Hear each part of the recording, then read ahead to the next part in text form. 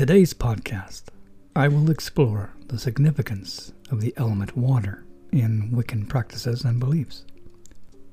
The element water is one of the classical elements in Wicca, alongside earth, air, and fire. It is associated with the direction west and the season of autumn. Water represents the element of emotions, intuition, and purification. In Wiccan practices, the element water is believed to provide healing, emotional balance, and intuition.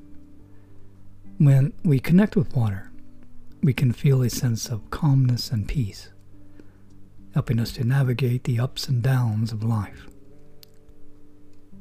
This element is also associated with the power of purification and the ability to release negative energy. The element water is often represented in Wicca by bodies of water, such as lakes, rivers, and oceans, as well as by bowls and chalices filled with water. These objects are believed to have their own unique energies and properties, which can be harnessed for various spiritual purposes.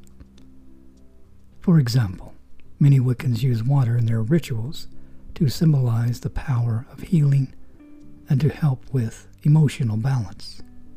In addition to these physical representations, the element water is also associated with the goddess Aphrodite, who is often seen as the embodiment of the power of water and the element of emotions. Many Wiccans believe that by connecting with Aphrodite, we can tap into the power of water and its intuitive energies.